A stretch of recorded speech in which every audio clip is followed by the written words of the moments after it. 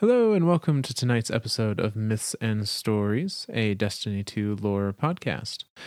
Tonight we are continuing our series on the Drifter, everyone's favorite Gambit vendor. Last time we talked about his initial resurrection and his feelings towards the fact of being resurrected, as well as his ghost and the light in general. And his time trying to ignore the fact that he was arisen and had these light abilities by living as normally as he could, or amongst normal people as much as he could, until the unfortunate downfall of that town at the hands of some Iron Lords and some Warlords at the time. He then moved on, took a new name, and set up shop at Fellwinter Peak, but still got revenge for that little town in his own way. So tonight we're continuing his story, and what we're going to do is there was a quest that came out during the season of the Drifter. I forget what the actual season was called. I don't think that was it. But I think it was season of the or no, maybe it was season of the Joker. No, I think that was Cade. It was like Joker's Wild. Maybe it was season of the Drifter. It's been a minute since it came out. But during that season that was Drifter and Gambit focused, there was a quest where Drifter kind of gave his own summary of some of the events that had happened in his life. And we're going to talk about, or we're going to read off those summaries, and then some of them are going to be summaries of events that happened in our first episode, and they're going to lead us into the events of this episode, and we'll show kind of Drifter's summary, and then we'll really dig into the meat of what the story was through other lore cards, as you know, for the ones that have things available. So to start things off, we're going to read the summary of his time in the town of Eaton and what ultimately came of it. So all of these little summaries are coming from the quest dialogue, and that quest was named The Survival Guide, The Investigation. So the first of these goes like this. The Drifter says, "Dark Age was a different time. We had no city. Warlords and Iron Lords tore up the whole world trying to prove who was better, what was worth fighting for. I was busy trying not to starve. You ever go hungry till you keel over? We did that a lot in the Dark Age. Our ghosts would bring us back still hungry. Really pissed me off. This one time I found a village to hide out in. Bunch of huts, really, but good people. They gave me work, and I kept my light a secret while I performed some minor miracles. Then the Iron Lords rolled into town. My ghost stayed out of sight, and they were none the wiser. They cut a deal with us, as if we had a choice. Paid us to let them hide out till some warlords showed up. Then ambushed them. We all got caught in the crossfire. My neighbor's kid told me something that still bounces around my head to this day. Right before the light went out of her tiny eyes, she whispered, 'I can't feel anything.' Yeah, I couldn't either. That's all I got. Cut the tape." So that's the end of that little summary. Oh, so it's so small. Damn it! I got 2 hours to get through. I'm not gonna be able to. Damn it, man! Starting out a little somber. No, I know. Yeah. But it shows that, like, for all his bravado, Drifter still remembers this. Like that's crazy. This still meant a lot to him. That does still blow my mind when I think about it. When I think of like just a guardian, right? Like how long a guardian can live. It essentially forever, unless they lose their light or give up their light somehow. So yeah, like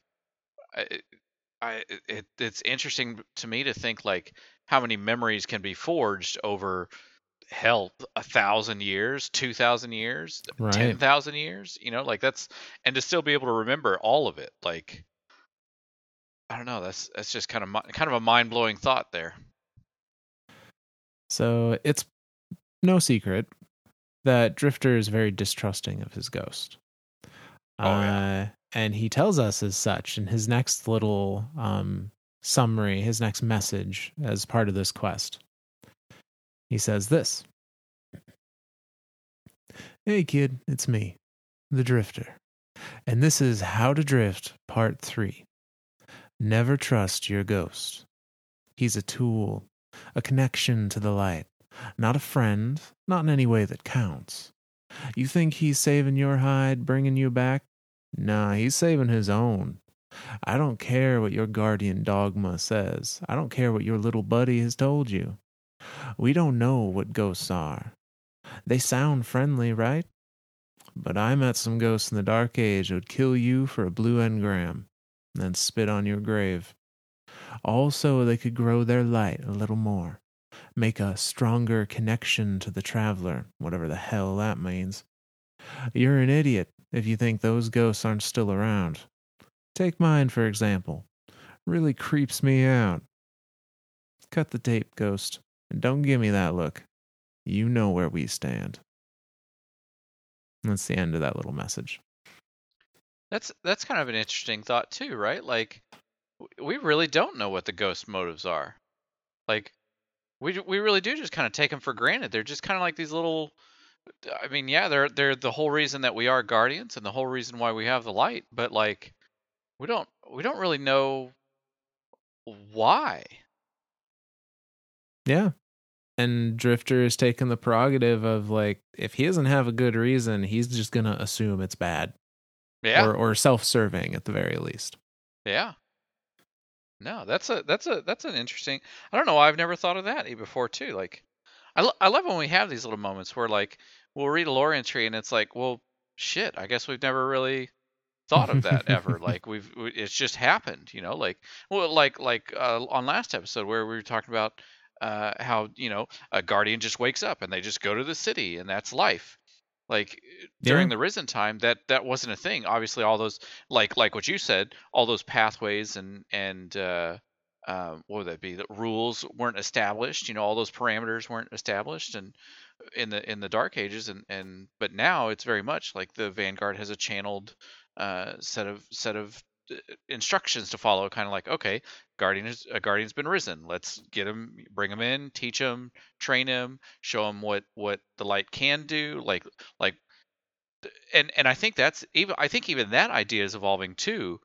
Uh, Especially like when we look at last season of the Haunted and Zavala, where he was very much like he kept trying to drive that point forward, like the traveler is not my god, this isn't my religion, this isn't my anything. Right. When even before, when we talk about like the Vanguard and New Monarchy and all the different factions that existed, they were very religious like factions. And now we're starting to see this like evolution of what is the light, and to see that it's a tool, it's a something to help the person, but at the end of the day we're still trying to do something as a whole, as humanity basically. And for the Drifter to just be, I don't want to say completely uncaring, because obviously he clearly has some feelings. Right. Uh, but for him to be very questioning of the ghost and the light, and maybe not the light, definitely questioning of the ghost, right? Because that's Yeah. that's like the main thing. But yeah, that's interesting to think of it that way. Yeah, he has a little more animosity towards it, but I think his view and now Zavala's view are not that far off from each other. I don't That think so. I think you're right. I think they're very much aligned. it's, they're seeing it as this is a tool to help humanity. Yeah. Drifter's just saying, like, I don't trust anyone that hands me something for free. And, Zavala and our player guardian and whatnot are a little more trusting of our ghosts than that. But This is true. same kind of, through line with the thinking. Yeah. So we're going to pause on the little messages for now. I'll bring up some more as they become relevant as we read through some other stories. But we're going to read next a series of exotic armor pieces that describe a heist and a job that Drifter did with potentially his first real fire team. Ooh. And were these pirate heists?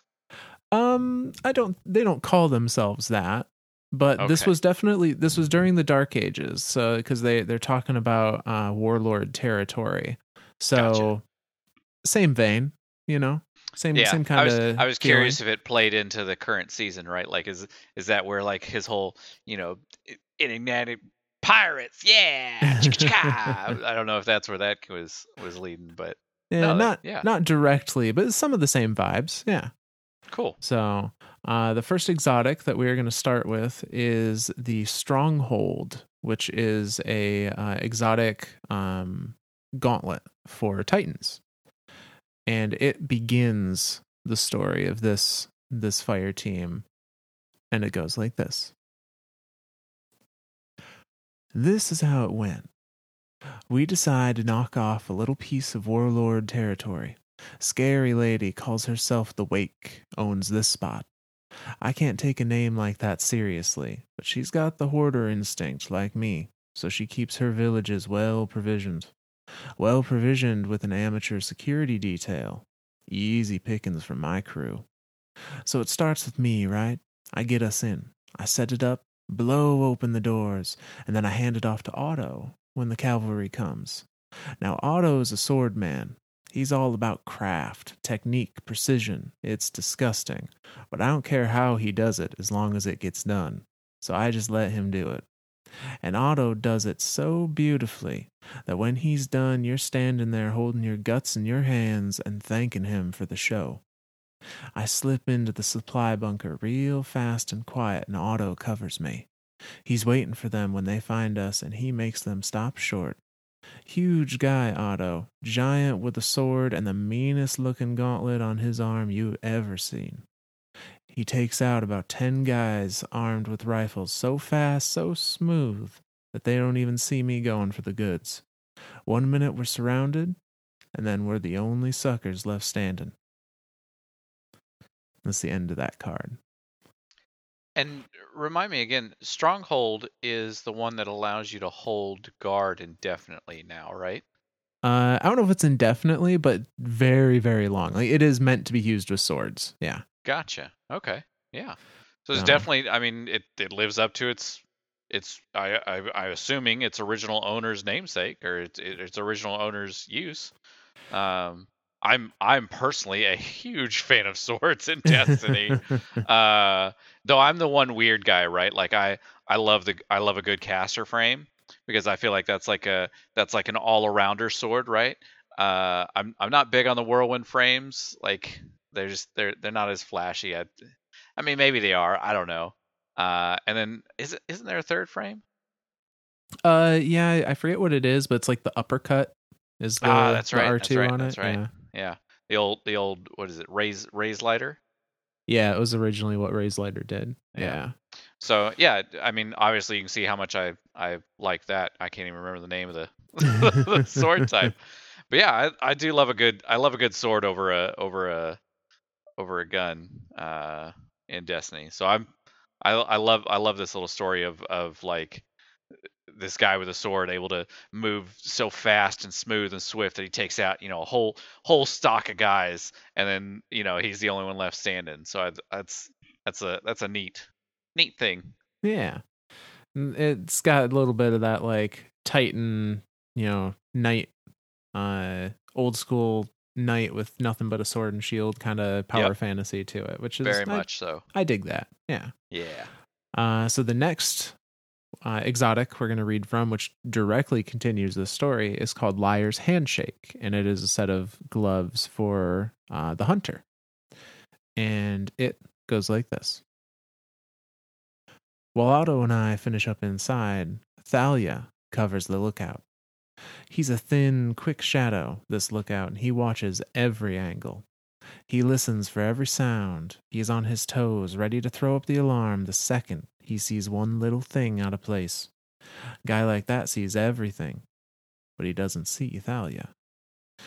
She comes out of the shadows like a ghost, but steps into the light because now she wants to be seen.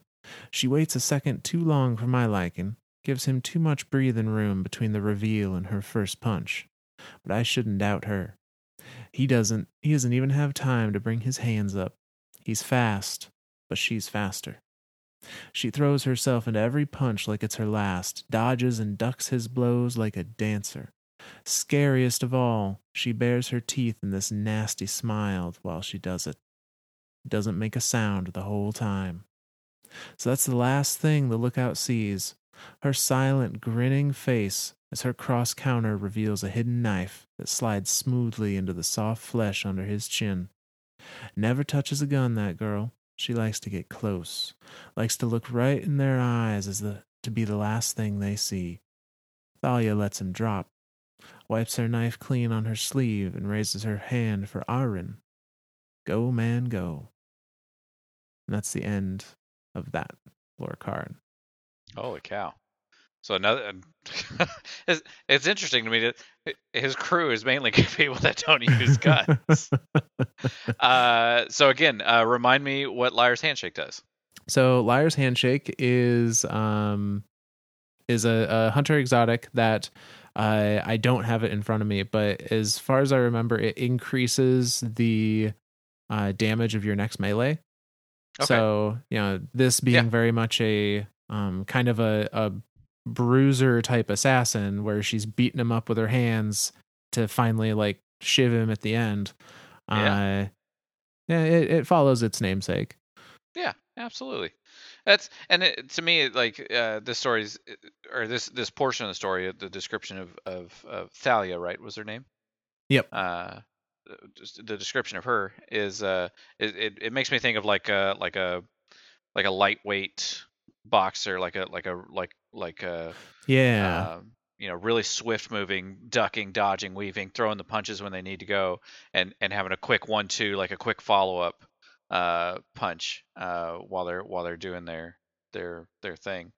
So yeah, and also kind of dark, right? Like shove a knife in the fleshy part of her throat, like ugh. Yeah. Oh. I mean, whatever gets the job done, right? But I mean, this is whatever. Yeah. Drifter never claimed to, crew up with good people. That's true. Like just ones that got the job done. Yeah, but I guess that's another thing to establish too. These are light bearers. These aren't just like these dudes. Are all light bearers. Okay. And so we get a little more information about Aurin, who was mentioned at the end of the last card. And this is on the Getaway Artist, which Zora and I are both very familiar with. It absolutely is my favorite. My favorite Warlock. Yeah, is the Warlock Exotic Gauntlets. And it goes like this. If Thalia is lightning, Aurin is thunder. You hear him coming, and he likes it that way. He's got a kit-bashed heavy bomber that he pulled out of a trash fire. The engine goes thut-thut-thut, just these big, stupid-sounding percussive booms, and it's like all monsters, man. The noise this thing makes can stop your blood cold. So Otto and I load the supplies into the back, and Thalia hops into the passenger seat. The chumps that run out to stop us are babies. That's the kicker with warlords, other than ours. There's not a ghost in sight here. Just civilians who can barely hold their guns without wetting their pants, who can't aim worth a damn, who stick their necks out for a bad guy with eternal life. Real geniuses. Boo-hoo. Guess what? We got hungry too. We starved too. So when there was food, we took it. And if the warlords put cannon fodder in our way to slow us down, well, that wasn't my fault. It wasn't our fault. Anyway, Aurin, he stands up in that open roof cockpit and whoops, and the little devil on his shoulder, a crackling ball of arc energy, spits bullets behind him. mows down the idiots as they run straight into the line of fire like lemmings. And Auron doesn't need to shoot anything himself, but he does, for fun. When he gets enough target practice and Otto and I are on board, he lets his little blue buddy handle the rest, and he tears out of there like a bat out of hell. See? We were a well-oiled machine, a perfect team. We could have kept on like that for centuries. And that's the end of that card. Yeah. Arc Soul put in the work. Heavy lifter. I do love it. Like, I mean, even thinking of like raid mechanics and stuff, there's times where like you've got to hold something in your hand or like you can't use your guns. If you pop Arc Soul right before you do it, you have a gun. You have a gun for 20 seconds while you're doing whatever task you need to do in the raid. Like, I can't tell you how many times that's saved my ass. Like, I love Arc Buddy. I want Solar Buddy, please. So yeah. So this is just another another thing that plays into the original user of it.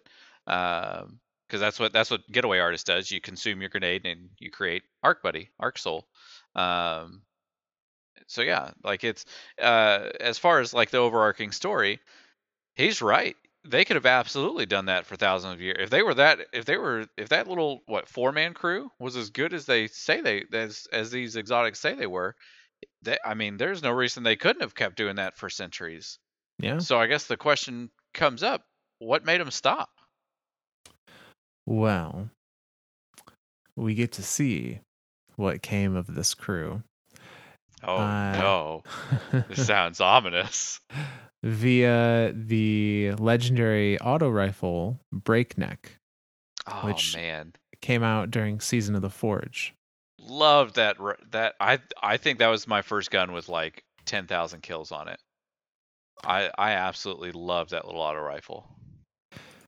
So Breakneck mentions that Drifter didn't just have a fire team of 4; he had a full raid group. There were 6 people in his little crew. Well, where the hell's the other 2? One of them was named Senric, and the other was Jock. Okay. And we see them in this, and we see what happened to the crew. So Breakneck goes like this. You know, said Senric, a thick-necked risen with a bulging vein in his forehead. I've always thought you were a sneak, but after 5 drinks on your dime, I'm feeling pretty fond of you, Drifter. Everyone laughed. Drifter smiled. Feet kicked up on the bar. The rifle holstered on his back was heavy with promise. You're a real smooth talker, he said. I wonder, you whisper those same sweet nothings to your pal Lord Reentz? The bar fell quiet. The vein in Senric's forehead began to twitch. Listen, no one's rocking the boat here, Jack spoke up. We shut Reentz out just like you said. Funny. I seen you in that alley too, and Otto, and Auron, and Thalia. He looked at them each in turn. Guess my eyes were playing tricks on me. Senric pushed his stool back.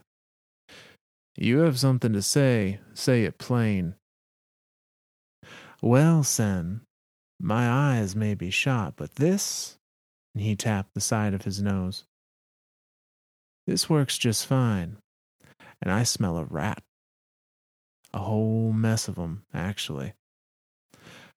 Senric stood up. That vein of his looked about ready to pop. Drifter let his feet down as he reached for his rifle asp quick. And you know what we do with rats, don't you, brother?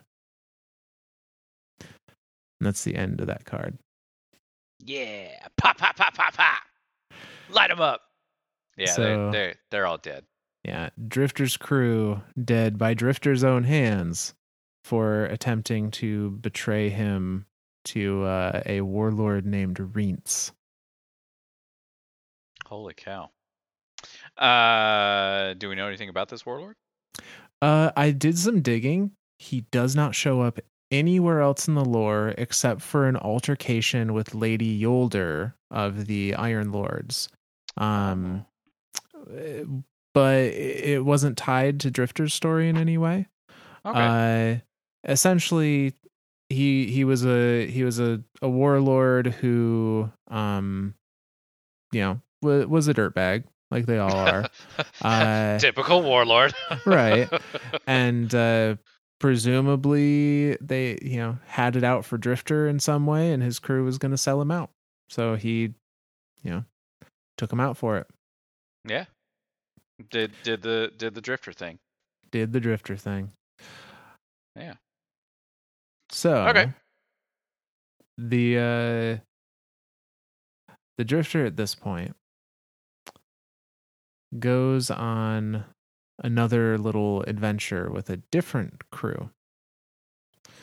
And he talks about this in across a set of armor pieces. And those armor pieces are the Ancient Apocalypse armor. And this is one of those ones where every class's armor set tells a different story. Like each one is its own little adventure that he went on? Yes. Yeah, each one is its own little adventure. And in this case, we're going to start with the Warlock set. The Warlock set tells... We're only starting with that one because we're Warlock mains, and yes, exactly. We love Warlocks.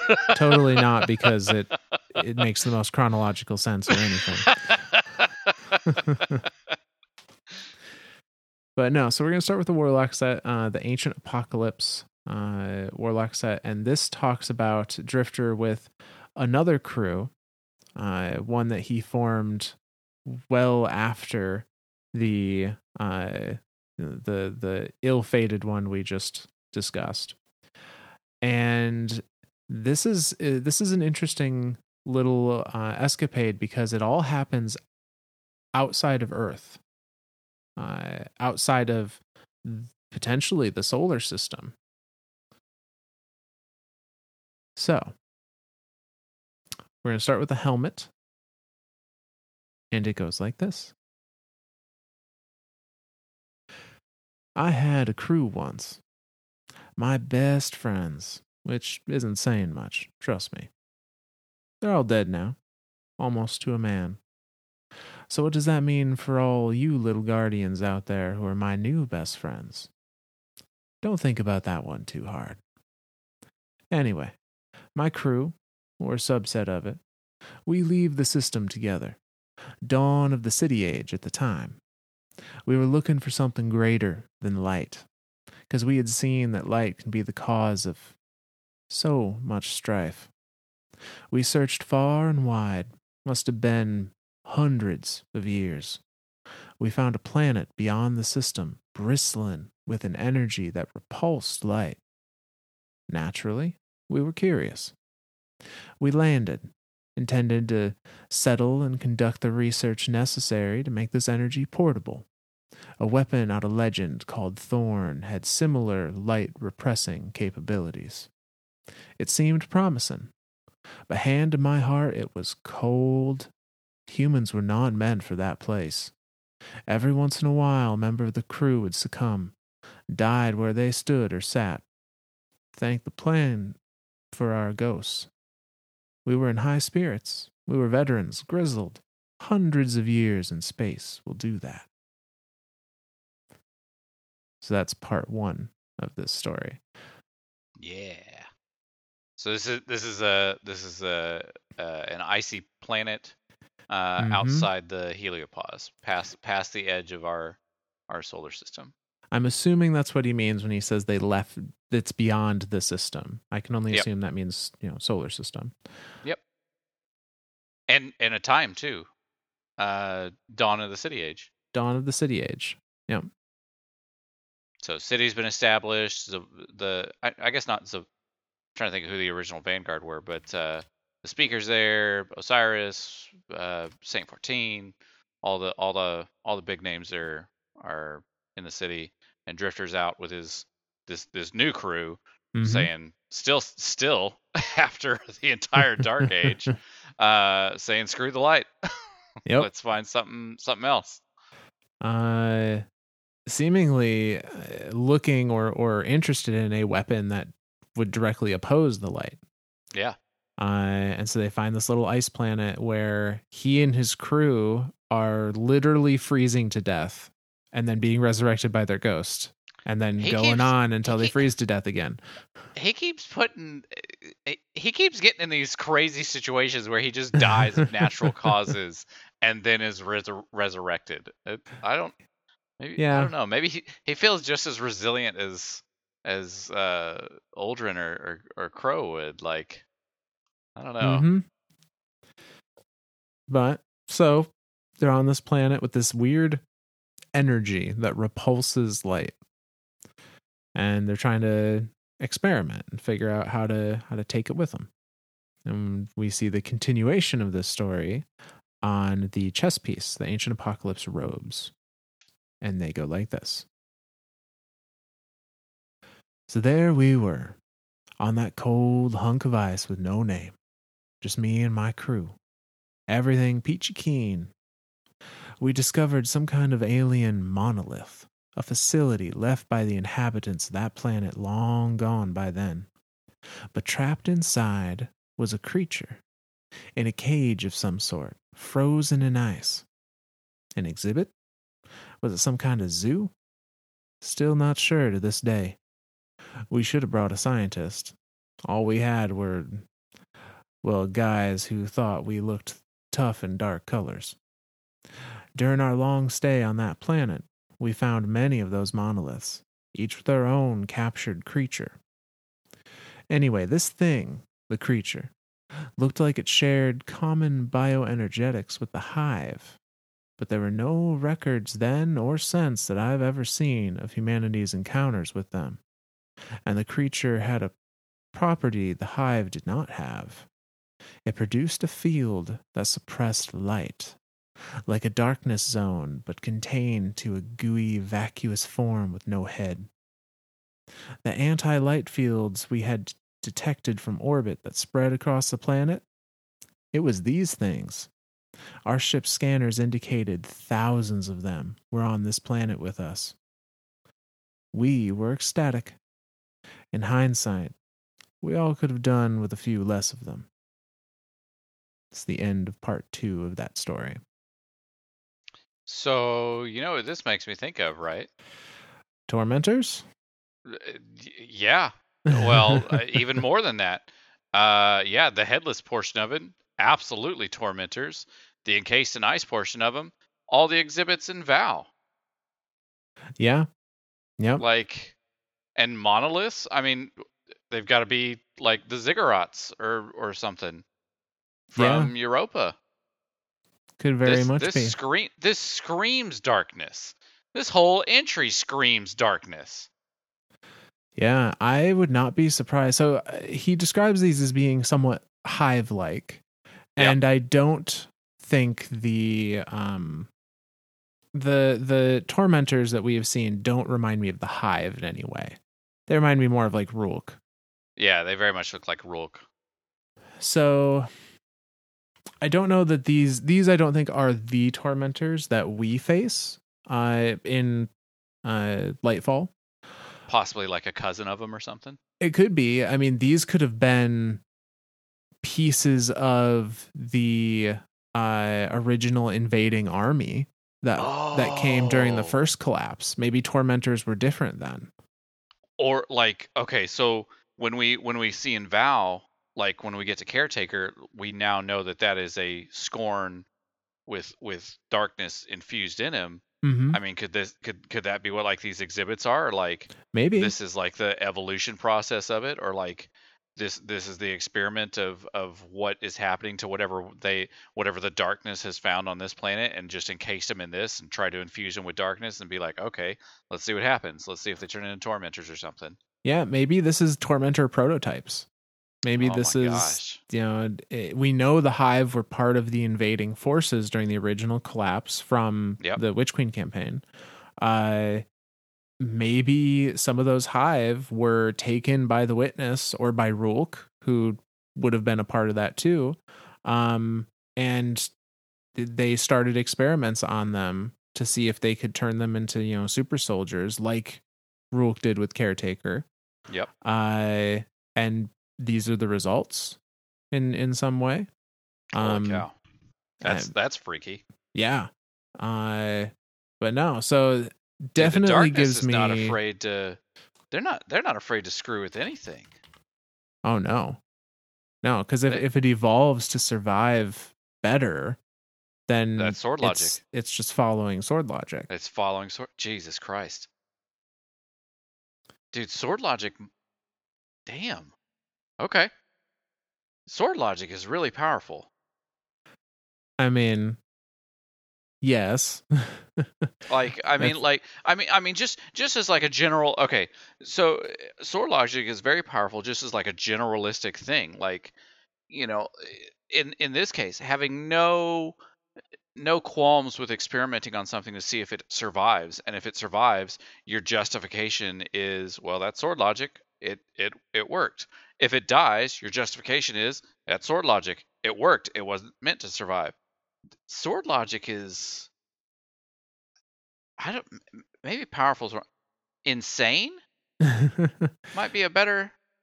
I mean, it depends on how far you take it. Like survival of the fittest, natural selection. That is at its heart the same thing as sword logic. Just sword logic is on a more galactic scale and is in some ways, I think, less forgiving than nature is. Is interesting, as weird as that may sound. Absolutely. No, Jesus. Yeah, okay. So Drifter and his crew are stuck on this ice planet, or not stuck, I guess, but they're on this ice planet with all of these encased creatures that suppress light in a field around them. And they think it's great. They're like, look at this. This is awesome. We found these things. So the story continues on the Ancient Apocalypse gloves. And it goes like this. My crew and I quickly learned that the creatures in the monolith facilities were not the only ones on that damn rock. Plenty of them roaming around out in the wild where it was cold, but less cold than the frozen cages that contained the ones in the monoliths. How do we find out? Well, one of us died in our sleep. Not that uncommon, or tragic, actually. Happened a lot. Damn cold out there. Except this time, that fella's ghost couldn't resurrect him. Turns out one of those creatures had just slithered by, and close proximity to it from inside our shelter just silenced the poor bastard's light. It was unfortunate, but it also lit a fire under us. The next morning, we realized we had a potential weapon on our hands that could change everything in battles of light versus light. We knew we had to find a way to get these creatures off their icy home, and we needed to find it fast. Despite our breakthrough, tensions were a little high. Some of us thought it was awful convenient the creature wandered by and happened to take out only one of us, and so soon after we realized the value of them. And that's the end of part 3 of this story. So the darkness fields that they're producing, are they light? Is it light suppression, or is it just like what we talked about in Light and Dark, where the darkness is the equal and opposite reaction of light, and therefore is canceling it out just by proxy? I think it's light negation, so canceling it out. Okay, so not. I guess that's where I was going with this. Is this something that could have been a predecessor to the light suppression stuff that the Cabal used, that the Scion Enclave used when they wanted to take out Zavala? I think it's a different effect. Okay. Because when when they used it on Zavala, they used it on his ghost, and it broke the connection between Zavala and the ghost. Right. But I didn't get the feeling that like it wasn't like light didn't exist in that area. It was just the connection from light to ghost to guardian was broken. Gotcha. And the feeling I get reading this, because he described it at the bubbles around them earlier as like its own little darkness zone. Yeah. Just like what we see in game when like you enter an area and it literally says darkness zone. Yeah. And your ghost, like, you can't res there. Like if you die, like you got to restart. Like your ghost has to do the whole thing of looking at a different universe. Like, hey, turn left instead of right, stupid. And then you come back. Right. And in this instance where this guardian died, his ghost was fine, but his ghost couldn't resurrect Just flat him. out couldn't. Holy cow. So it's almost like light ceased to exist for the things that were in that bubble. Holy cow. So yeah, so this is darkness then. This is darkness, yes. and this is equal and opposite reaction thing. Yeah, holy cow. Okay. And a whole planet of them? A whole planet, thousands of them. Jesus. Yeah. And they're not just encased in ice. They're roaming around ready to eat a dude like it's nothing. Mm-hmm. Well, I suppose he ate him. I don't know if he did knows? or not. Yeah. Drifter's thing is eating stuff and still hungry. So I just kind of assumed that this creature ate the dude. But who knows? Yeah. But the story continues on the Ancient Apocalypse boots. And it goes like this. I mentioned tension was high among the crew in the last one, right? That's what I thought. Well, it got worse. Another one of us died in the exact same way, even after we took up residence in one of the monoliths. Idiot just froze to death. His ghost, too whacked out by the light repression to do anything about it, died in his sleep. The others were not happy about it. I was not happy about it. We had been looking for a way to contain the creatures. The monoliths seemed to have some kind of freeze tech, if you could call it technology, that we could use, but only if we could replicate it. I'm a pretty savvy mechanic, but we couldn't figure it out. We started to blame each other. Someone must have lured one of those things near our crew quarters. To this day, I still don't know for sure. Why kill just one of us? For what? It was more plausible that the creatures did it knowingly, a punishment for our intrusion. But there was no malice there that we could detect, only biology. At the time, we didn't care. Eventually, one of them drew a gun. I knew it would happen, and I'd prepared a soothing speech to smooth things over just in case. So I told him, holster that smoke wagon, and the next time any of you try it again, I'll kill him without a second thought. Now I don't speak plainly often, but when I do, even that crew listened. That's the end of that part. I mean, yeah. I can definitely see why they're freaking out on each other. Like, that is odd. It's just doing it one at a time. Like it doesn't.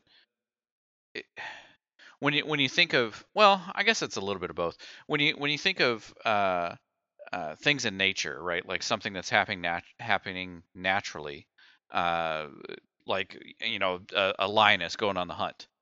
Yeah. She only takes down what she needs out of the deal. So I can kind of see it like that. So I'm curious if this is like a hunting thing. Like, are these creatures actively hunting the light, eating, killing the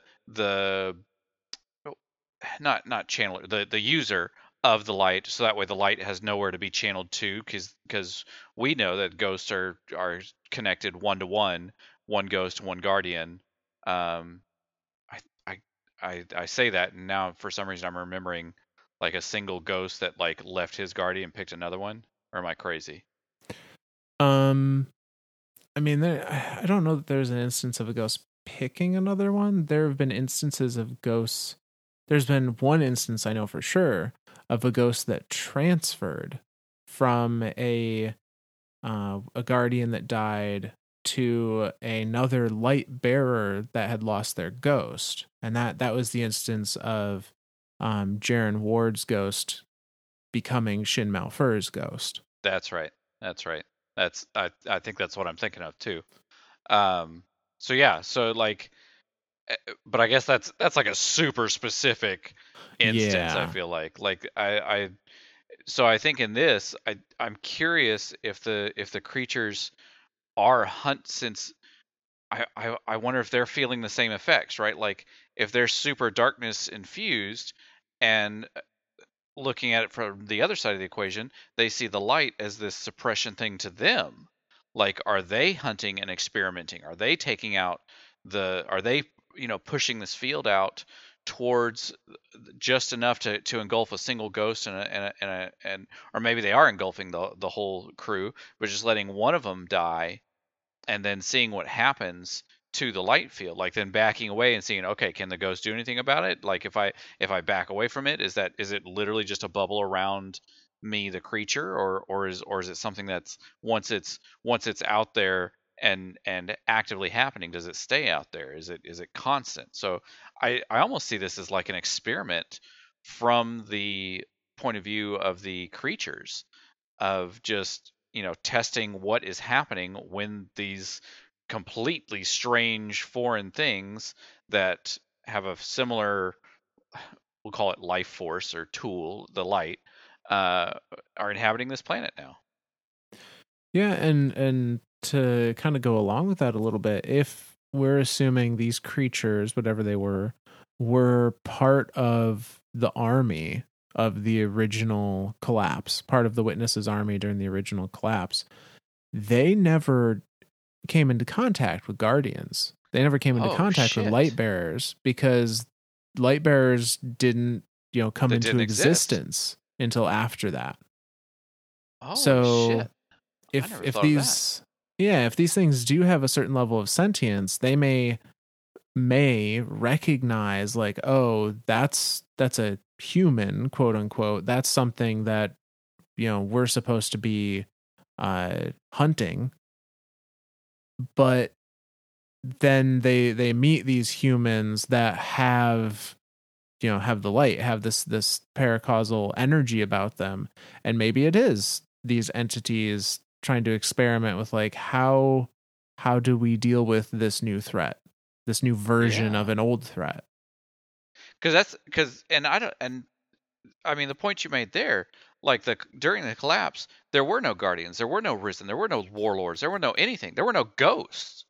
Like the only thing that had light was the Traveler, presumably. I mean, do we have any instance of the Traveler using light? I know that sounds odd to say, but like we always think of the ghost as being like our connection to the light, but we also know that like with Mithrax, he talks about how the light can be like it's pulled from the planet, it's pulled from everything around you. It's like the Force, it binds us and penetrates us type thing. Like has the Traveler ever used the light? We don't have a whole lot of information about the Traveler like fighting.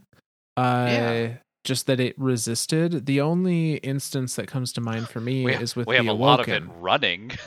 Yeah.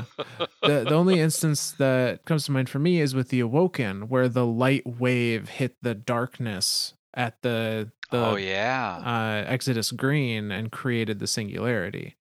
So presumably that light wave came from the Traveler. Oh, and then similarly, like the end of the Red War campaign. Yeah. And the light wave pulsed out from the Traveler to break the cage. Okay. So the Traveler definitely has light abilities or has access to the light. Okay. In some way, yeah. I guess that's more of what I wanted to establish there, was like, has there ever been an instance of the Traveler itself using light or showing off light or whatever? But there absolutely has been, like what you're saying with the Exodus Green, and then of course Gaul, and then when it healed itself. I don't know why I didn't think of that. The live event in game, it when it pulled all the pieces back together, it did another burst of light then too. So yeah, so it seems to be very bursty. That's all it seems to really do. It's not like wielding an arc staff or something, right? Like Now there's an image, an arc staff with the traveler just rolling around, flipping around with the staff twirling everywhere. it's just like one of those bouncy balls you see it in like the sing along videos, but it's got an arc staff with it, just boing boing boing. Oh my god, that'd be awesome. Anyway, that would be fun. Oh, but yeah, so tensions are running high for the Drifters crew because they're like, why is it only one of us? Why do we keep dying? Dying in our sleep, essentially. Is one of you somehow like luring them here to kill us off for whatever reason? They're starting to go a little crazy, a little stir crazy. Absolutely. And it just gets worse as time goes on, and we see the conclusion to this in the Ancient Apocalypse Bond. And it goes like this. We were at our wits' end. A year on that planet, and we had been completely unable to capture or tame the creatures that had become our sole objective. They were our bane. Our ship had long been rendered useless by the extreme cold. We had all died hundreds of thousands of times over to that cold. I know you've all been in the Crucible, played Gambit. But this was worse. Much worse. Anyway, 4 of us were left. We were raving psychos at this point. Only the 4 of us in the howling wind and the icy slopes for company. The occasional scurrying, vacuous creature to argue about. One day, we had settled in for the night in another monolith. Something swept over the planet. I later learned it swept across the system. All of you hearing this felt it. You were there at the source. All 4 of us lost our light. And we knew it. We looked over at the monolith creature in its frozen cage, and it seemed to stare right back. I think I mentioned we were all raving psychos at this point. Well, we did what all measured raving psychos would do. We thought each had been betrayed by the other, and we drew on each other. To this day, I'm not sure how many of those guys Drew intended to kill, but I'll tell you this. I was the only one who walked out. The creature in the monolith watched it all. When it was over, I stuck a finger straight up at it. It was just me now. How'd I get from there to here? Maybe I'll tell that story someday. We'll see if my gambit makes it that far. And that's the end of this story. So that's got to be when Gaul encased the Traveler. Yep. So holy cow, that's like recent. From the beginning of the City Age to the D2 vanilla campaign, Drifter was either A, out exploring the outside the solar system, and it sounded for the last year of that exploration was stuck on this little ice ball with no way out. Holy shit. I mean, that's I bunch of crazy guys that now, I mean, actively no longer have the light. Like, of course they draw on them. I do like the ending where it's like, yeah, I'll tell you someday, maybe we'll see. But then I guess that brings us to my next question. What is Gambit? Well, obviously it's a play mode, but like, what is the purpose of it? Why are we collecting darkness motes? Why are we depositing them in a bank? Like, why do they send?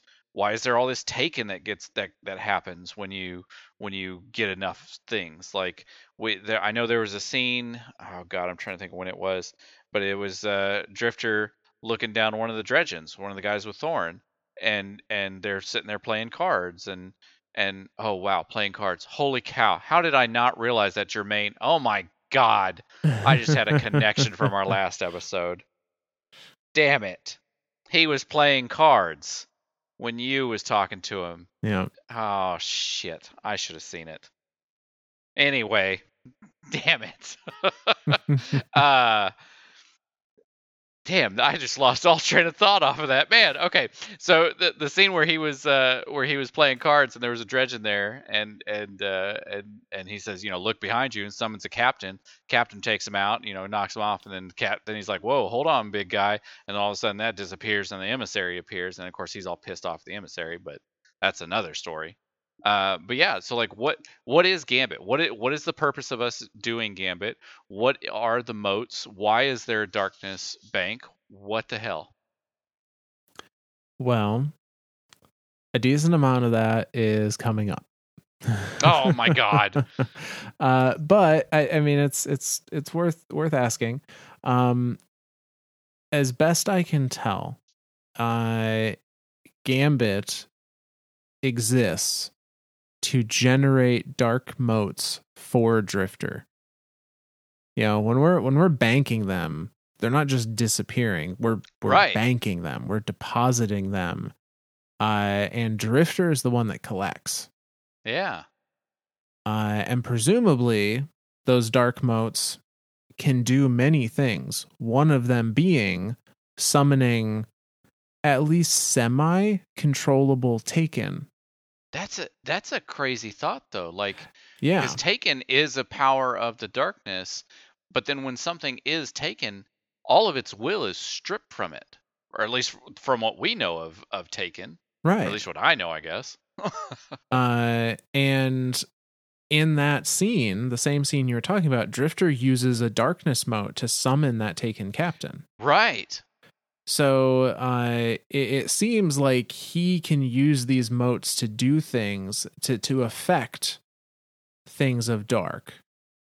A lot of people don't maybe think about this, but the opposite of mote of dark is a mote of light.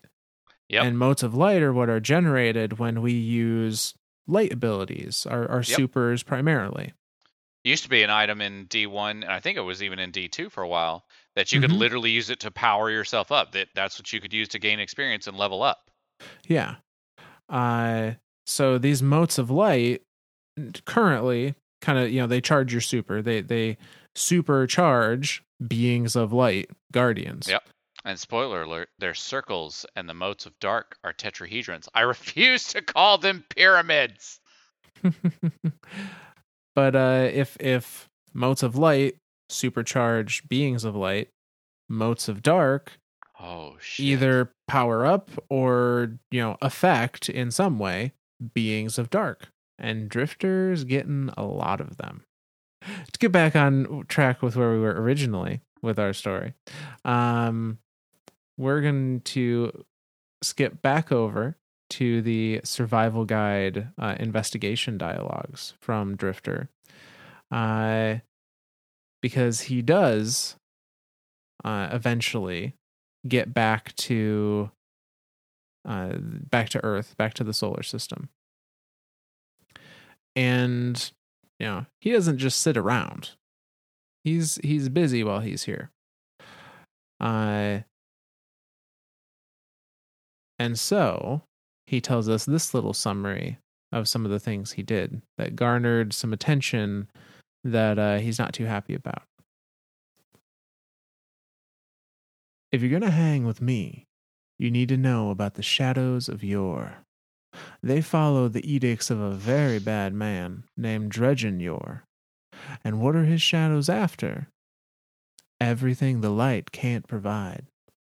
I thought they could help me find an answer to the battles of light versus light. But the longer I flew with them, the more I saw they're blind as all those who follow the traveler. Just one albatross for another. I was done with them. And that title I give out, Dredgen, I did it to piss them off. Draw the shadows out where I could see 'em. Worked like a charm. I love all you little guardians. You're so forthright. So eager to please. That make you angry? Good. Use it. And that's the end of that little message. So that, I know the whole. Well, I guess I don't know the whole thing with the Dredgens, But the big thing with the dredgen started off with, wait, wasn't Drifter a dredgen? Yeah. That's what he just said. He was running with Right, the right, right, right, dredgens right, of right, right, yore, right, right, right. Dredgens of yore. Yeah. but Uh, decided that they didn't have the answers he was looking for, and so he left. because that's the whole thing with the dredgens, though, is that they used hive chitin to graft it onto their guns to make weapons of sorrow. The most famous being Thorn, and the newest being Osteostriga, and now that we know a certain thing with a thing, Touch of Malice. Mm-hmm. So yeah.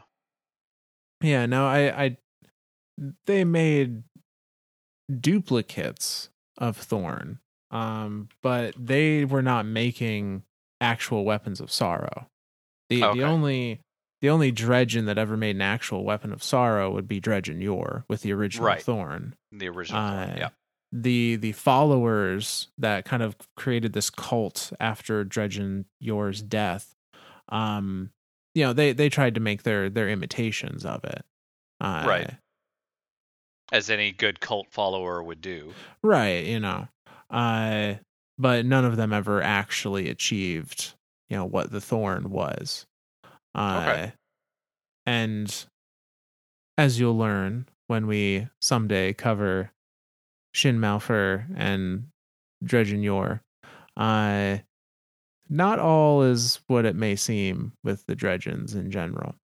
But damn it. That's for another keep me time. in suspense for that one. Damn it. But yeah, so Drifter ran with the Dredgen crew for a little while, thinking that, they go after the dark. They're looking for things outside of the light. Maybe I can learn something. And then he decided they just traded the Traveler for this image in their head of Dredgen Yor. It's just, sure. It's not helping me. They're just worshiping something else. Yeah, just trading one false god for another false god. Yeah. Yeah. But his time with the Dredgens got him on the radar of somebody. And we get to see that somebody's impressions of Drifter in the lore book A Drifter's Gambit. Specifically, this is the chapter titled Justified Means. And it goes like this. The Drifter wasn't always my target. In fact, he only came to my attention when he started running with what I would call prey. Before that, he'd existed only as a rumor. The strange light-bearer who journeyed beyond the system's edge. The lone wanderer who is only a guardian by reductive modern definitions. He had a ghost. He was touched by the light. His motivations, though, were his own. Some might say selfish, and I'd have to agree. In regard to the concepts of duty and devotion and using one's gift for the betterment of humanity, not his play. City be damned, traveler be damned, the light be damned. Which makes his run to the tower and his newfound benevolence all the more curious. I lost track of him when the traveler fell silent. Could be that severed connection drew him back. If so, I doubt it's something he'd admit. Yet here he is, unwelcome, but with a gift for persuasion. I can't say it doesn't make me uneasy. There was, so we're clear, a time that I'd call him a threat. There was a time I'd look to end him as punishment for the paths he'd tread. But things aren't quite so simple these days. Gaul taught us that. And while I still plan to punish those who have transgressed, I can also see the value in certain risks. This gambit, the Drifter's strange little game, may just be one such. It requires care and a keen eye to ensure the means don't consume the ends, but I got a feeling our new friend might be a necessary catalyst. And if not, he sure makes for a fine cut of bait. From A Renegade's Observations of a Drifter. And that's the end of that card. So, as much as I don't want to tangent, we have to tangent just a little bit because we kind of have to. I don't want to say explain in depth, but like the whole Dredgen thing and the Weapons of Sorrow. What was the purpose of Dredgen Yor? Well, okay, so or I guess purpose is probably the yeah. wrong word. Like why did Dredgen Yor? Because here's my whole understanding of the whole Dredgen thing. Dredgen Yor saw people going down a path that wasn't in line with what he thought the light was for the city, and so he took it upon himself to end those light bearers using Thorn, Weapon of Sorrow. Hopefully I'm at least sort of accurate there. I don't know is the honest answer. Okay. It has been a while since I've really dug into the Raziel Azir and Dredgen Yor stuff. Yep. My understanding was that Raziel Azir, which was his original name as a guardian, he was a shining beacon of hope. He was seen as a hero amongst the guardians of his time. But he doubted his own abilities. He had this seed in him of like essentially an incredible imposter syndrome of like I'm not this hero. I am not as good as these people are saying I am. Like one of those like I'm just a dude type things. Yeah. And he, had this self-doubt that then led him to being manipulated by the hive via hive whispers, essentially. Right. That, eventually corrupted him into becoming I'm not a hero turned into, well, then I must be the villain. Sure. Kind of mentality. Yeah. And now there's again, this subject needs a series in and of its own, not just to tell the story, but to properly discuss some of the motivations.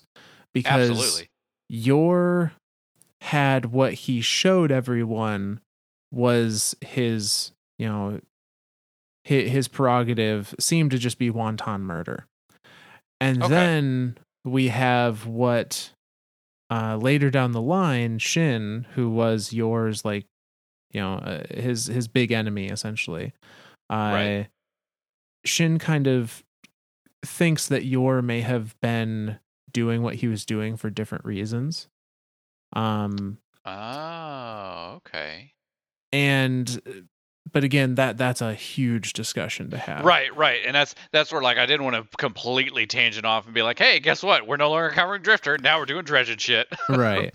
So, needless to say, Yor, died at the hands of Shin Malphur, died the man with the golden gun.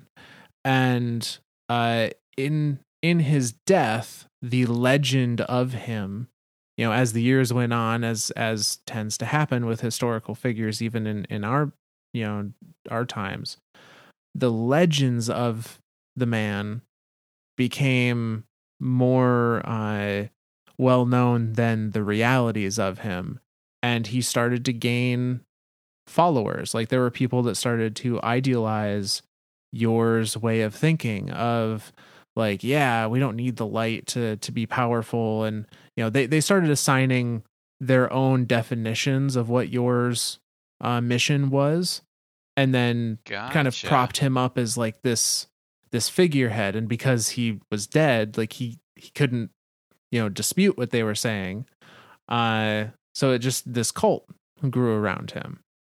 Okay. And that is the Dredgens as they're described in these lore cards. And Shin is still around, and Shin has taken it upon himself to make sure that nobody else ever goes down the path that Dredgen Yor did. Gotcha. Okay. So then, the renegade is Shin or Dredgen? The renegade is Shin. Okay. Okay. So I guess that's where my question comes back to. Why would Shin want to hunt down Drifter, other than now he's no longer following the teachings of Dredgen Yor? Like, is that literally his whole thought process? Is like, hey, you betrayed us, I'm hunting you down. I mean, kinda like that. Okay. Shin has up until a certain point in the stories been a very black or white character. Like you're Okay. either for the light or you're against the light, and there is nothing in between. There's no in between. Okay. And so for Drifter, not only being a Dredgen for a period of time, but even still after leaving the Dredgens, being a very like fuck the city, fuck the traveler, fuck the light. I'm in it for me by any means necessary. He does do that a lot. He does like flipping things off, and I respect him for that. It that doesn't vibe with Shin's ideas of how the light should be used for the betterment of everybody. Sure, absolutely. But he recognizes that the Drifter is a unique individual, and although he's ready to take him out if he has to, he kind of wants to see where this goes with Drifter. Okay. Well, where does that lead us then? That was talking about the initial like contact or the initial observations of Shin on Drifter. But Drifter knows about Shin. And goes on again, if we're hopping over to the survival guide, goes on to talk about his impressions of Shin Malphur. And he says this: now you can't be in a drifter's partner and not know about Shin Malphur. The man with the golden gun is still out there. He's a hero, the stuff of legend. Naturally, he's after my ghost. He wouldn't be the first, but everyone and their grandma has a malfeasance hand cannon by now. I think we're okay if Mr. Malphur ever shows his face.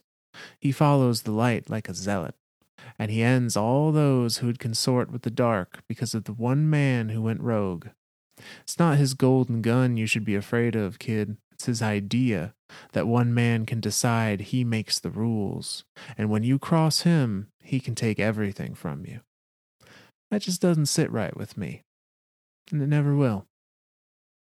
And that's the end of that message. I mean, he's describing him exactly like you said. He's a very black and white guy. Like it either is or it isn't. And if you fall on the opposite end of the spectrum for his ideals that day, he's gonna end you. Full stop. Mm-hmm. Holy cow! But I guess that's the other thing too that I wanted to ask. Shin Malphur is alive. Yes, Shin Malphur. As far as we know, Shin Malphur is still alive in game right now. And he is the man with the golden gun. Yep, he goes by the man with the golden gun. He goes by the renegade. He has a couple different titles, but he's not the not Doctor Who, James Bond villain, right? He's not. No, that man with golden gun. Okay, gotcha. This is more like gunslinger golden gun, like pa pa pa pa. Yeah. By all accounts, he may have been the first guardian to ever use the golden gun. Okay. So, and actually, it's not any longer, but there was some theorizing that the picture of the hunter in the original solar golden gun stat block, when you were just choosing the diamonds, that picture in the background of the concept art of the hunter was a concept art of Shin Malphur. Yeah, that's what I always thought it was. Is that not the case then, or? Well, because Solar doesn't have those background arts anymore. Oh, that's right. You just have. So the concept art could still have been that, but we can't see it anymore because now we just see ourselves. Yeah. Holding our hands out like I've got the light or I've got the dark. Yeah. Okay. So Shin and Drifter cross paths. Yeah. And like physically they cross paths, they meet each other, And we can see some information that Drifter gives that might be true, might not be. You never know with him. But we see this interaction in the Drifter's Gambit lore book, the chapter Artifacts and Old Friends. And this one goes like this. By chance, he and I crossed paths in a neutral setting. Didn't give me his name, just called himself a drifter. Told him if that's how it was, he could call me pal. He laughed at that, got comfortable, got all kinds of open about where he'd been, what he was hauling, even dropped a tip on where an old friend of mine was hiding. I still wonder if he knows who I really am. He told me he left the system as soon as he was risen. Not immediately sure, had to get his bearings, find a ship, get it fit, get it flying, but as soon as, he was good as gone. Drawn to the outer, he says. I can appreciate that. He says he's seen the deep side of Jupiter, been to the core mines of Saturn, name drops old myths no one's heard, the Luvial Crux, the shift chasms below Ilios, the fourth tomb of Nezarec, goes on about the idols of the lower Sol, the treasures of Exodus Prime, the solar engine of Dead Star 6. I think he's making most of it up. But he's got relics and etchings. He's got materials not of this system. Odd materials. Obsidian flames, thought engines, edible null cakes, and a stuffed something that looks like a rabbit biofused with a cephalopod. He keeps all this stuff to himself. His gets, he calls it. If they're for show, they put on a great one. But to what end? The clutter of oddities he's got shipside ain't nothing compared to what he's hauling. That big black mass of nothing you ain't ever seen before. He calls it an artifact, but it's more than that. Just don't know what exactly. He said he got far out as he's ever been.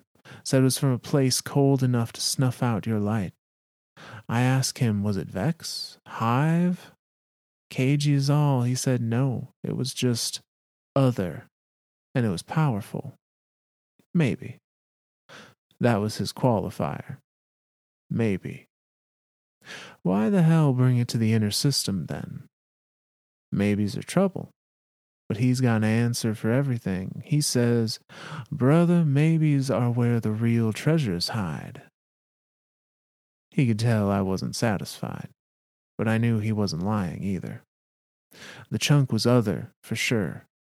And Ghost said its readings were off the charts, but abstract. Unlike anything anyone had encountered. Can't say that made me comfortable.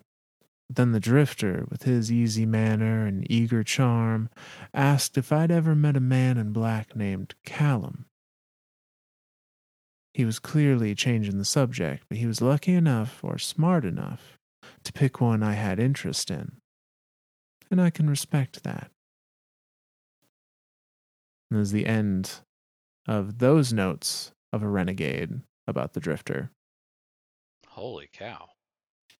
Well, I'm being drawn back to that same scene that I was talking about with the dredgen and the captain and the moat and the emissary. At the end of that scene, I swear he asked the emissary for something and she says, "We already gave it to you. You're hauling it." Is the thing that and we see it like super up close. Like if you start the prophecy dungeon, like when you jump through, you started on his ship on the main part of his ship, and you jump through that like whoop that transmat ring, and you get launched directly towards this thing. But then a light flashes, and now you're the realm of the nine. What is that thing that he is hauling? That is a very good question, and one that I don't know if we actually have the answer for. I mean, I feel like it's got to be something tied to the nine. I think so too. If I recall correctly, the nine are the ones that gave it to him. Right. Because I'm fairly certain that it was either that cutscene or a different one during the same season where he didn't have it.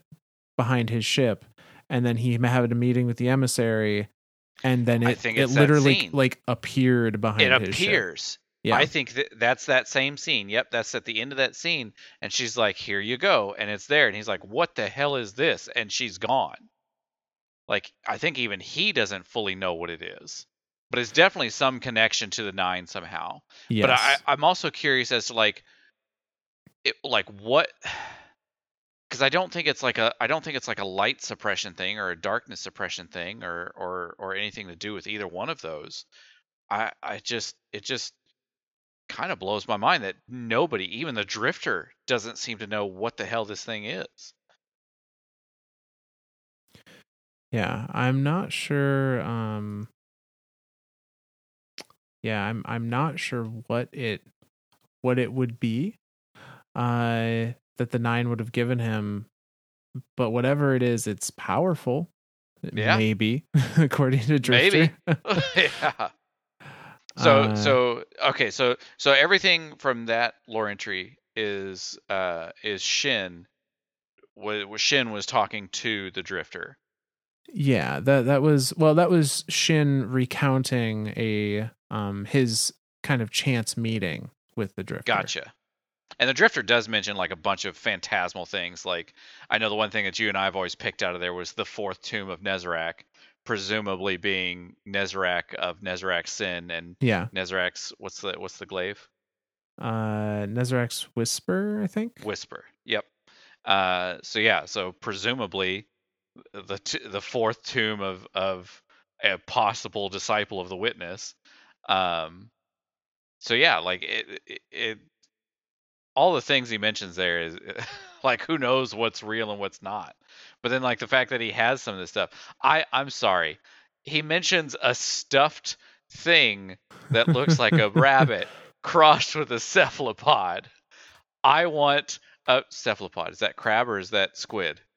I think it's. I gotta look it up now. Google's gonna help us on this one. I want to say squid. I think it's squid, which is even funnier because now I'm just thinking of like a squid with bunny ears. Yes, octopus or squid.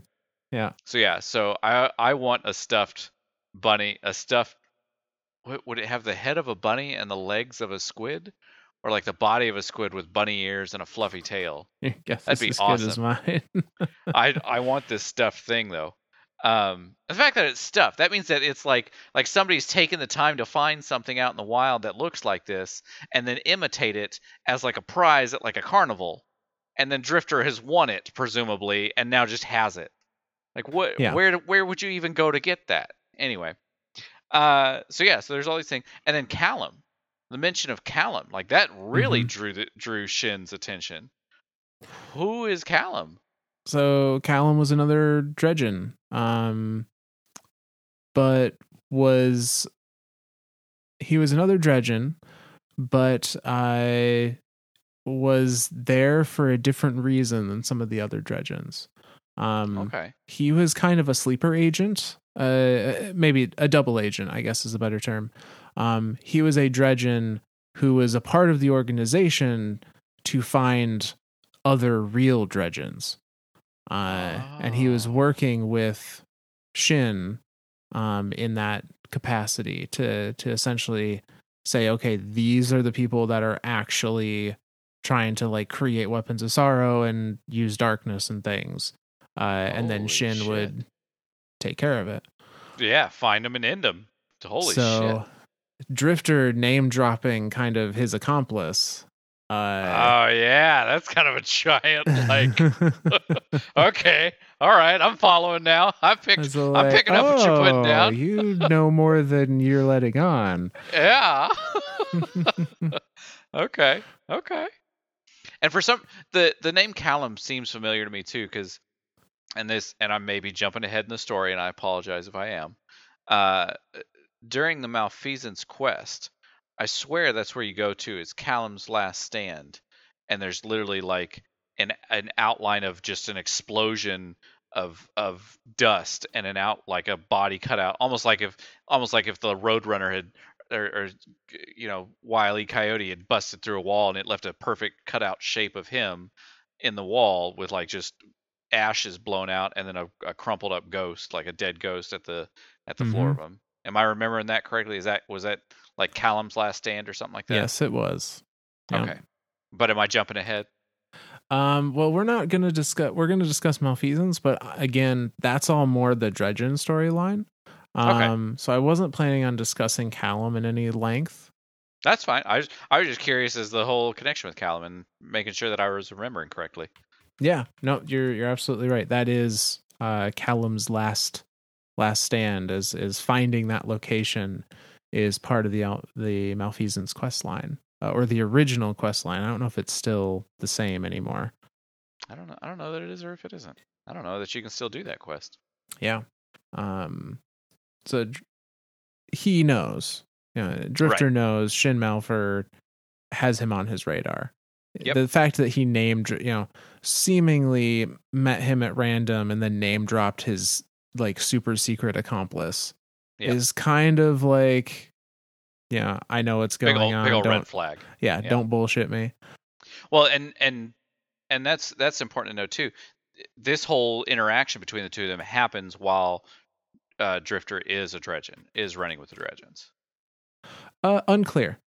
Okay. We don't have a good time frame for if this happens while he's running with the Dredgens or afterwards. Okay. I kind of get the feeling this is after that time period. Okay. But yeah, not 100% certain. And if we think back to the little summary that Drifter gave us in the survival guide dialogue, he talks about like everyone and their grandma has a malfeasance hand cannon now. So I think I'm okay if Mr. Malphur ever shows his face.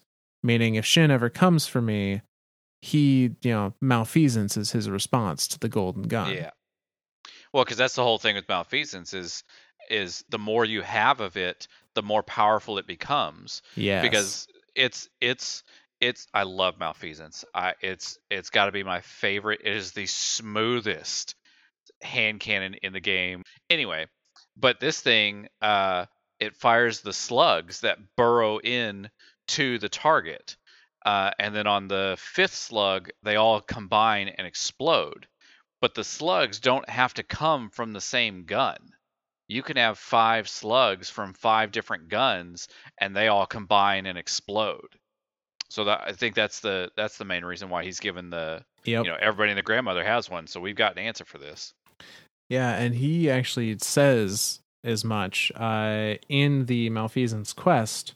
When you are finishing that quest and you have crafted the gun, Drifter says this dialogue. He says, "I finally have an answer to the man with the golden gun, and it's something you and me built together. What do we say we call it malfeasance? Sure, I've shot bigger guns, but this thing is weaponized heat death, pure atrophy, and it's my key to freedom from him.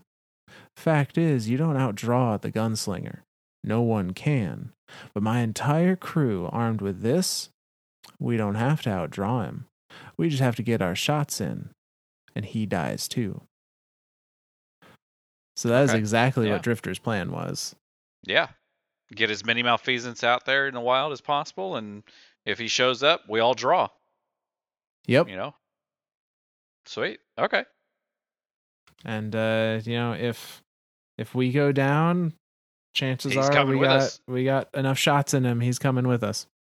Because I'm telling you right now, and I've tried this in PvP, 5 body shots with that thing is a guaranteed kill. Yes, it is. That is kind of the end of Drifter and Shin's tenuous relationship there. Man, Drifter has had his finger in everything. He really has. He's had his finger in with the Warlords, the Iron Lords, the City Age, the beyond the Heliopause, Shin and Dredgen. Like he lived a long time. He has had his finger in everything. So I missed a little bit of lore.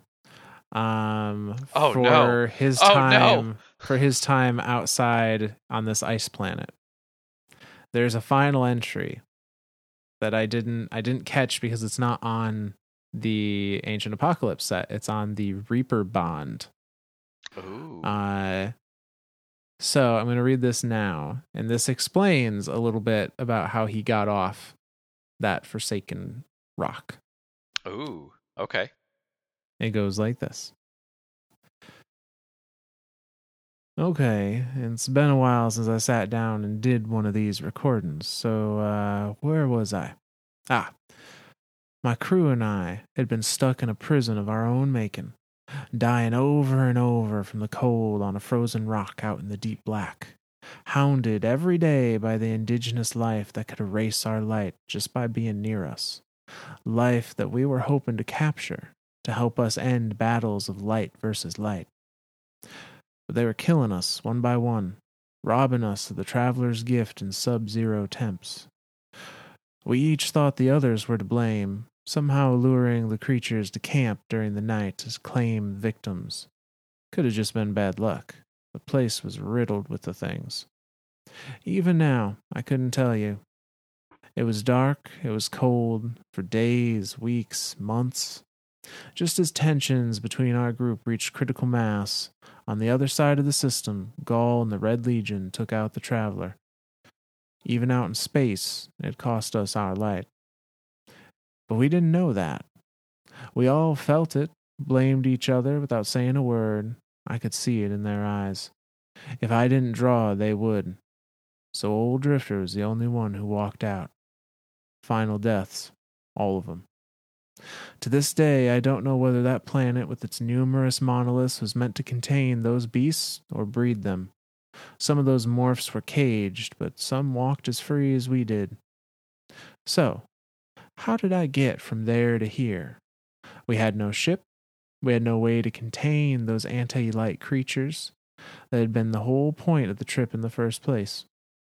And the craziest thing happened. My ghost snapped. What do I mean by that? Let me step back. I think all this time, my ghost was hoping I would fall in line.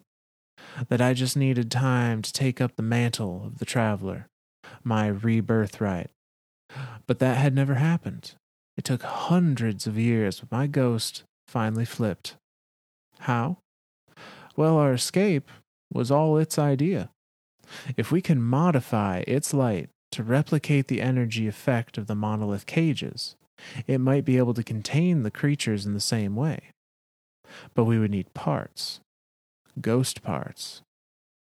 And we knew where we could get some.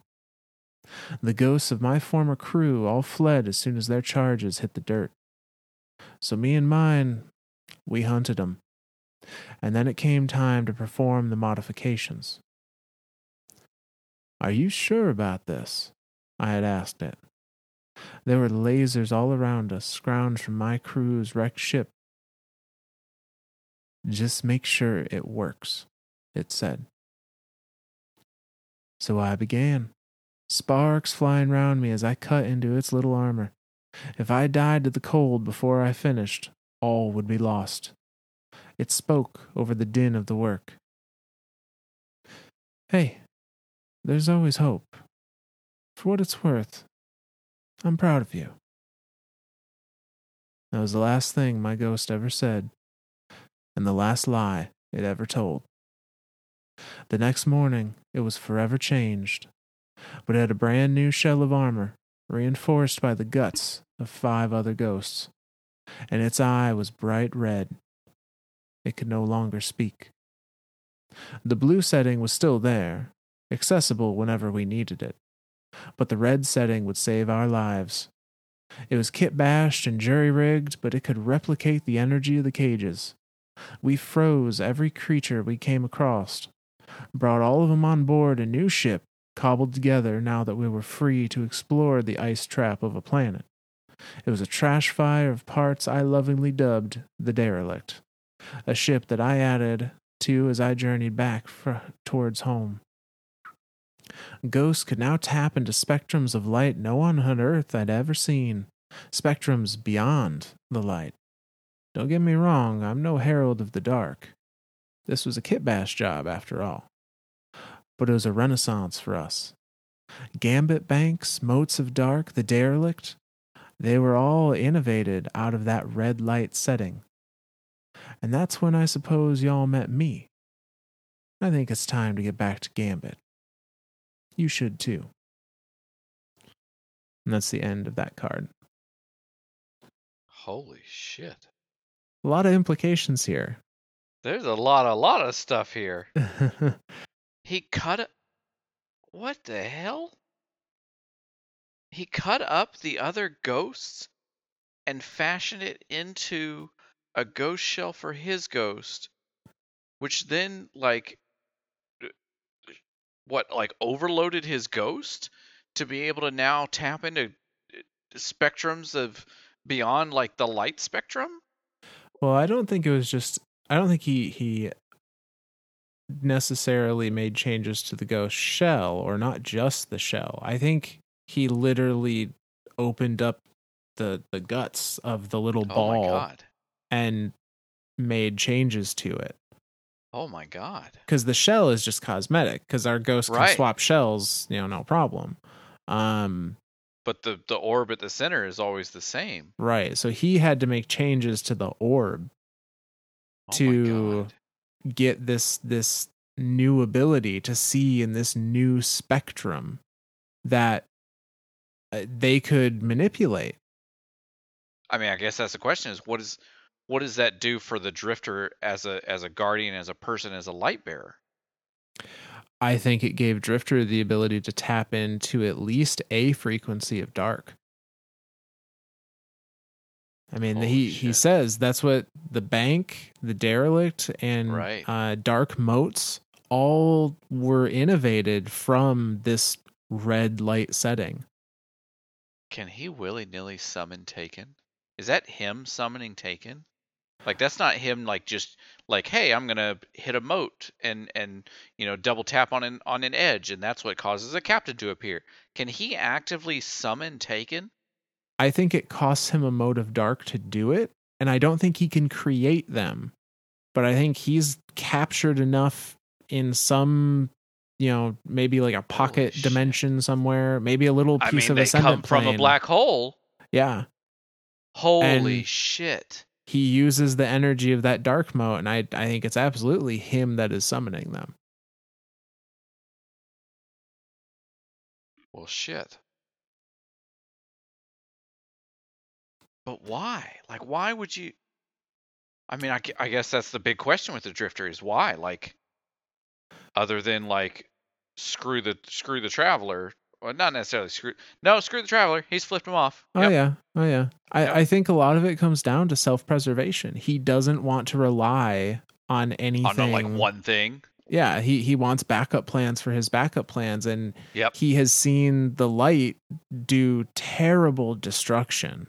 Oh yeah. And my god, yes. He is kind of in his own way searching for a power source that isn't the light, because he sees the light as being a nuke, essentially. Yeah. Dude, I'm speechless in this. This is genuinely blown. Like, he is literally he's got to be the only guy to have seen the inside of a ghost. Probably. Yeah. I mean, perhaps Spider with his collection. Sure. Maybe he's gotten curious and opened one up, but yeah, like, and at his own ghost's behest, to hunt down his fellow ghosts, to use them for parts to make this change. What does that say about ghosts? Like, that they can just willy-nilly be like, yeah, screw it, we're gonna hunt these things down and use them. Like, what? I guess the question is where did the ghost get the idea for this? Like, how did the ghost know that taking parts off another ghost and modifying itself, and again, like you were saying, not the shell, but the actual orb at the center, the actual ghost modifying itself would allow this to happen? How does the ghost not know, or how does the ghost know that it's not going to just completely destroy him? I think it was a gamble. I think you're right. I think the ghost went, okay, I know there's an energy frequency being used to keep those things in their frozen prisons. I know I can produce energy frequencies, but I can't produce that one. So maybe if I had more of the parts that allow me to produce an energy frequency, I could reach into new frequencies, including that one. And I have to assume it just guessed. It just went, well, we can either die here eventually or try it or die. Yeah, or we can try this crazy plan that is going to forever cripple me in some ways. Right, because he says that's the last time he speaks. Like, he can't speak to him anymore. And I guess I was going to ask, have we ever seen Drifter's ghost? I don't know if we have. I don't know if we've ever seen him. I can't think of an instance we've ever seen him. If we did, it was in like, over his shoulder in a cutscene briefly kind of thing. Like he's never been a feature of, anything in game. I'd have to go back and look. The only time that I think that it might have appeared was when they were on that original scene with Europa when the I can't even think of the fish's name now. Anyway, Elsie's little fish, the Puka. Puka. Thank you. I've wanted a fish so badly, I've forgotten what it's called. In that scene where we first saw the little Puka, his ghost might have been in that scene, but I honestly can't think of a single scene that we've ever seen his ghost. Yeah, I don't know if we have.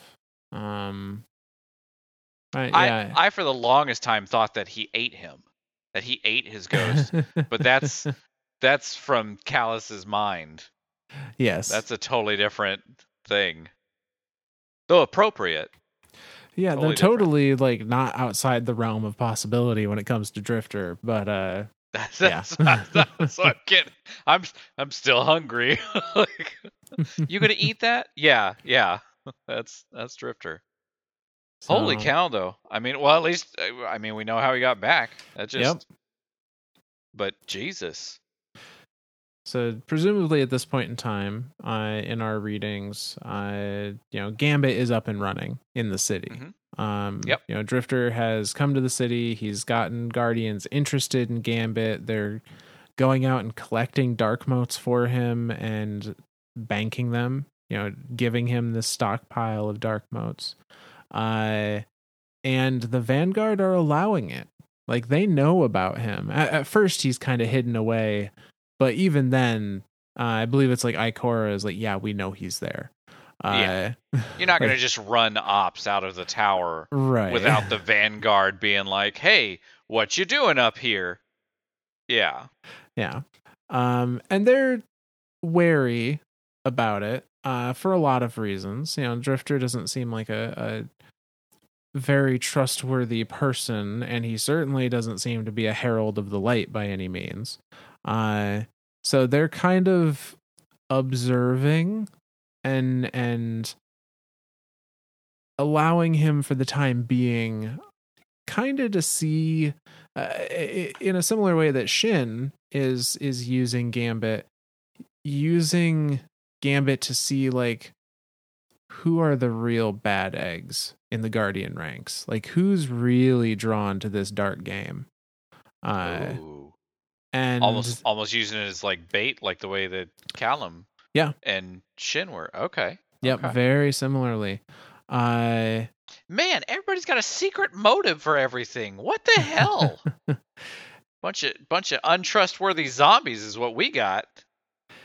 And so they assign a warlock of the Praxic Order by the name of Anor to kind of be the overseer of Drifter. What was the name of the warlock in the exotics? In which exotics? The Getaway Artist? Different warlock. Okay. Yeah. You said Anor, and I was like, wait a second. Yeah. No, I don't have the Getaway Artist up in front of me anymore, but it's a different warlock. Okay. Just making sure it's not like this like full circle betrayal. Like, hey, quite. I know you ran with this guy, but now you're part of the Praxic Order, so now we're gonna have you spy on him. Yeah, not quite. But no. So Drifter has a few things to say about this arrangement. And this is again in the survival guide. He gives us these two pieces of dialogue. And they go like this. Mighty kind of the Vanguard to let me sleep in the annex. Doesn't get cold down there. Much. Do I trust them for it? Hell no. They're getting people killed just like the Iron Lords. Yes, people. Like you and me. Just 'cause we got the light doesn't mean we ever stop being that. Don't you let them tell you otherwise. And that mission statement of theirs, protecting the city, humanity's done, kid. You can't save them. Even if you could wrap a warded dawn around this whole town, they'd start dying all on their own. Every single one you save just becomes a memory. I don't need any more of those. You'll get there. You'll see. I thought the city had made you all soft, but there's this hardliner, a warlock named Anor. Pretty sure she's trying to kill me. She crashed a handoff between me and the Shadows of Yore in Midtown. My buddies took a hostage, and she took out a city block, getting them back. Some people didn't make it out. How's that for hypocrisy? She jumped the shark on that one. I would have talked them down. No one had to get hurt. I hope the Vanguard are happy. I heard word from hunter dens across the city. This Anor has been building a crew to look into me and the Shadows. Bunch of clowns. One of them is this Guardian, hero of the Red War, just like you. One of Cade's friends, just like you. A Gambit regular. Except they're a snitch. Have been all this time. I don't mind. As long as they keep bringing motes, we're square. You watch your back out there, partner. Your friends might not be what they seem. And that's the end of those two messages. He's actively calling out the people that were on the other side of that yes. quest. Like, because like if you chose the Vanguard, I don't think he does it anymore. I can't. No, he doesn't anymore. I didn't think so. But if you had chosen the Vanguard, like when you went and ran Gambit, he'd call you a snitch. Like he'd be like, I don't care, snitch. Like, just bring me those motes, and I will, like that's like always his thing is just, just get me motes, just get me motes, just get me motes. Yeah. But yeah, like he's actively calling out because he said, another champion of the Red War, just like you. But yeah, oh my gosh. Okay. So for those that aren't aware, what we're referring to is there was a quest line where you could side with either the Drifter and his endeavors or with the Warlock Anor in investigating the Drifter. And really, at the end of the day, there wasn't much difference between the two, except you got some different lore books, depending on which side you went with. And you got slightly different missions with some different dialogues. You got a fake Galahorn. yeah. I remember that. But the whole thought was, on one side you were pairing with the Drifter, and on the other side you were pairing with the Vanguard and investigating him as kind of a double agent. But clearly he knew for the people that chose that route. Well, as far as like Anor and the Praxic Order, is this just a single warlock doing this? Like it's not Ikora didn't send the entire Praxic Order after Drifter, did she? No. Okay, that's a little much. No, this was a single warlock who is a member of the Praxic Order as well as a member of Ikora's Hidden. Right. And for those that are not familiar, the Praxic Order is an organization of warlocks that's in the Last City that have the sole purpose of keeping artifacts related to darkness away from Guardians. And they're definitely not as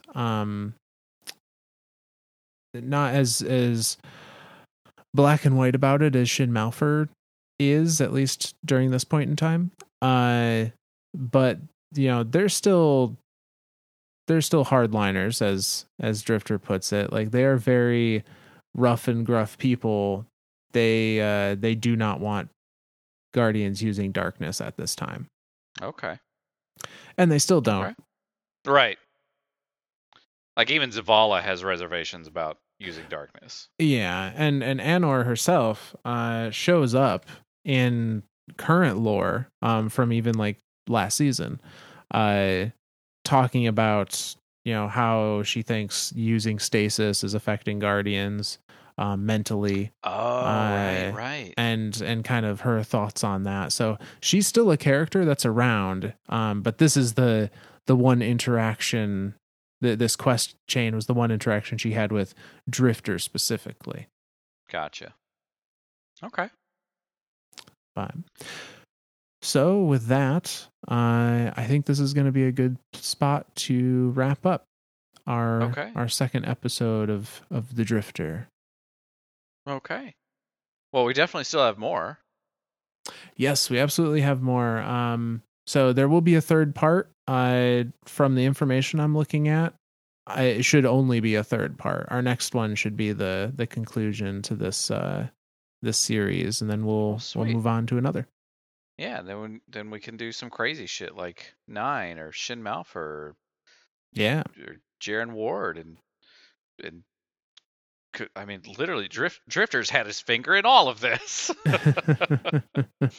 Okay. We don't have any shout outs for this episode particularly because at the time of releasing this episode, I will be in Hawaii.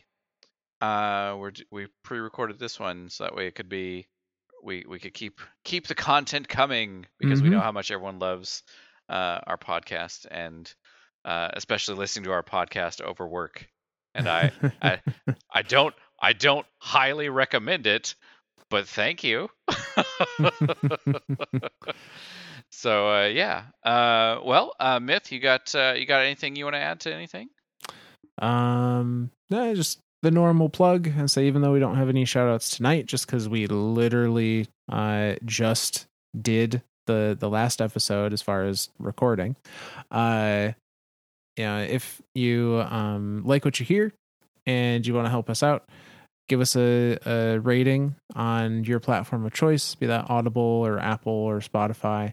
All of that helps other people see us.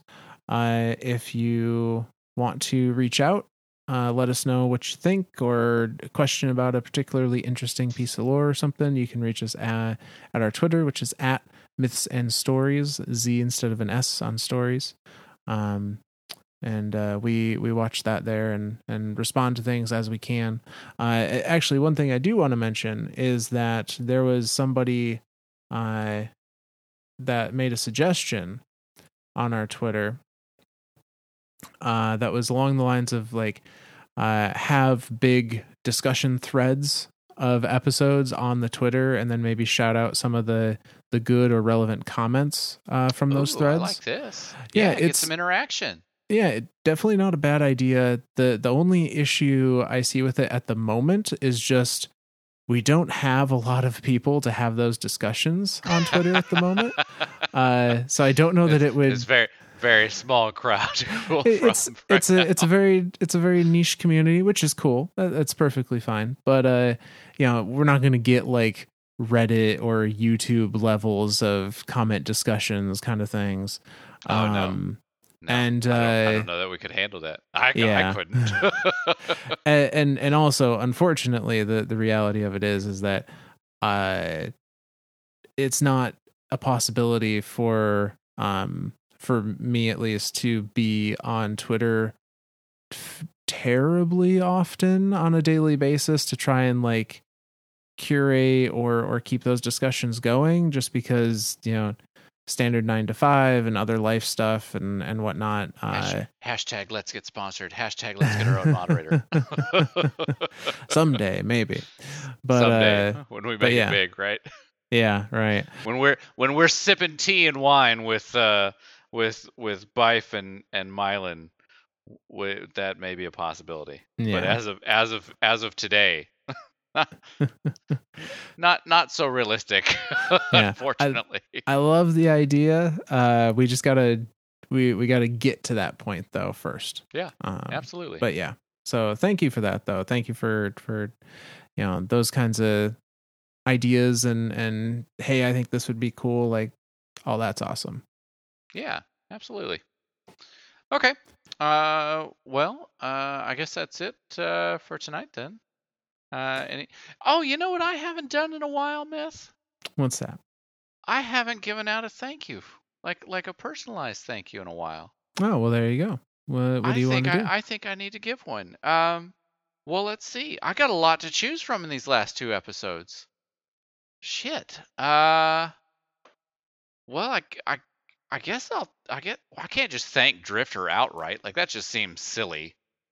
Like I mean, I guess I'll give him a thank you for letting us talk about him, but no, you know what? You know what? I think I am gonna thank no, screw it. I'm thanking Drifter. He wins. Yeah. Without Drifter, we wouldn't have Malfeasance. So thanks, Drifter. Thanks for Malfeasance. Yeah, that's a pretty hard one to compete against. Yeah, it is. Now, if we could just get a catalyst for it, that's all I want. Yeah. Give me like plus 20 range or something. That's cool. I'm cool with that. I do love that we have Unstoppable added to it. Gives me another reason to use it. Absolutely. Yeah. Alrighty. Anything else, man? No, that's it. Alrighty. Well, then, from all of us lore nerds to all of you guardians out there, we'll see you next week.